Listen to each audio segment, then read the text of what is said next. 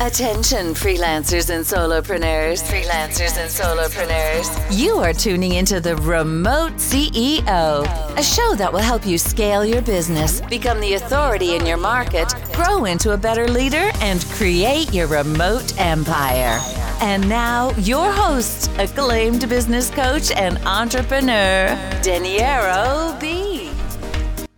What's going on, CEOs? Daniero B here with another episode of the Remote CEO Show. Today, we're going to be talking about stress management, or really just stress reduction in general. Now, a lot of my clients always wondered how I was able with my wife to move from Canada to Italy with our pets. And while doing that, we were also renting out our 3 properties and doing a bunch of other stuff while, of course, still taking care of our day-to-day business things. And the reality is that I do feel the pressure on a daily basis. I'm not a robot, but I have mastered a couple of different ways that I can use to manage my stress levels and actually have a lot of fun while running my business and taking care of all the other moving parts. So right now, I'm going to show you 4 different ways that you can use yourself to not only manage stress, but actually make all these challenges a lot more fun. First thing that I want you to notice is that you are not stressed out because a specific situation, but it's the reaction to that situation that makes you stressed out. There's a reason why people pay a lot of money to go bungee jumping, but if I simply just look down a cliff,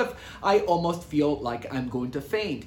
The reaction to a specific situation causes that stress to actually arise. So once you understand that, now you have the freedom and the ability to decide how you're going to react to a specific situation. Now that you understood that not every situation will cause the same amount of stress to everyone, it's time for you to realize which are the day-to-day situations that are causing you to be stressed. Believe it or not, there's some people that just get stressed out while they're driving traffic. That's actually called road rage. But think about it. Why are you actually stressed out? There is no issue other than the fact that you may get late somewhere. Now, if that happens every single day, I definitely suggest you leave early to go to work or to go to a meeting. But if it's a once in a couple of weeks or a month thing, relax. There's really nothing to be stressed about. And again, it's the reaction to that situation that will cause you to relax. Now, I of course use traffic. It's a very simple and almost innocent type of stressor. There are a lot of worse situations in life. Maybe you're about to lose a job or there's something else happening in your life, but that doesn't mean that you can't decide how you're going to react to that situation. So going back to point number 2, you need to identify which of these situations are causing you to get stressed out. And what I want you to do is what we call fear setting. Now, it's not me, it's Tim Ferriss that's been talking about it for a very, very long time. But the concept of fear setting is very simple. You simply sit down and start pondering about the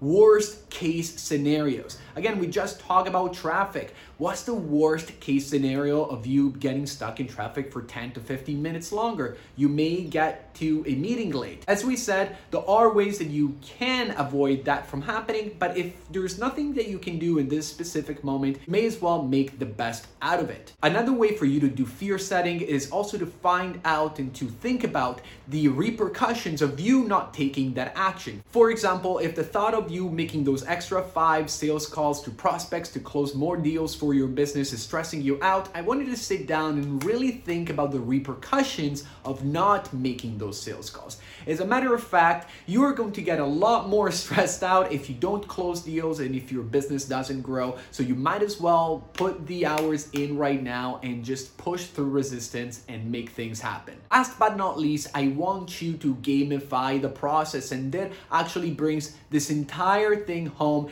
And this is exactly how I was able to rent my apartment in Canada, sell all my furniture, get my pets ready to fly with us overseas while running the business and doing a ton of other things because I gamified the process. Think about athletes. They are under an extreme amount of pressure and stress, but that stress is not a negative stress. They use that energy that they have inside to actually get more focused, to actually get in the zone and being able to perform in the highest level possible. Once you understand that you can use that adrenaline that you have inside for good and not for bad, you are going to unlock a new way of looking at challenges, of looking at your business, and looking at stress in general. So leave a comment below and let me know how you've been dealing with stress up to this point, and I will see you in the next episode.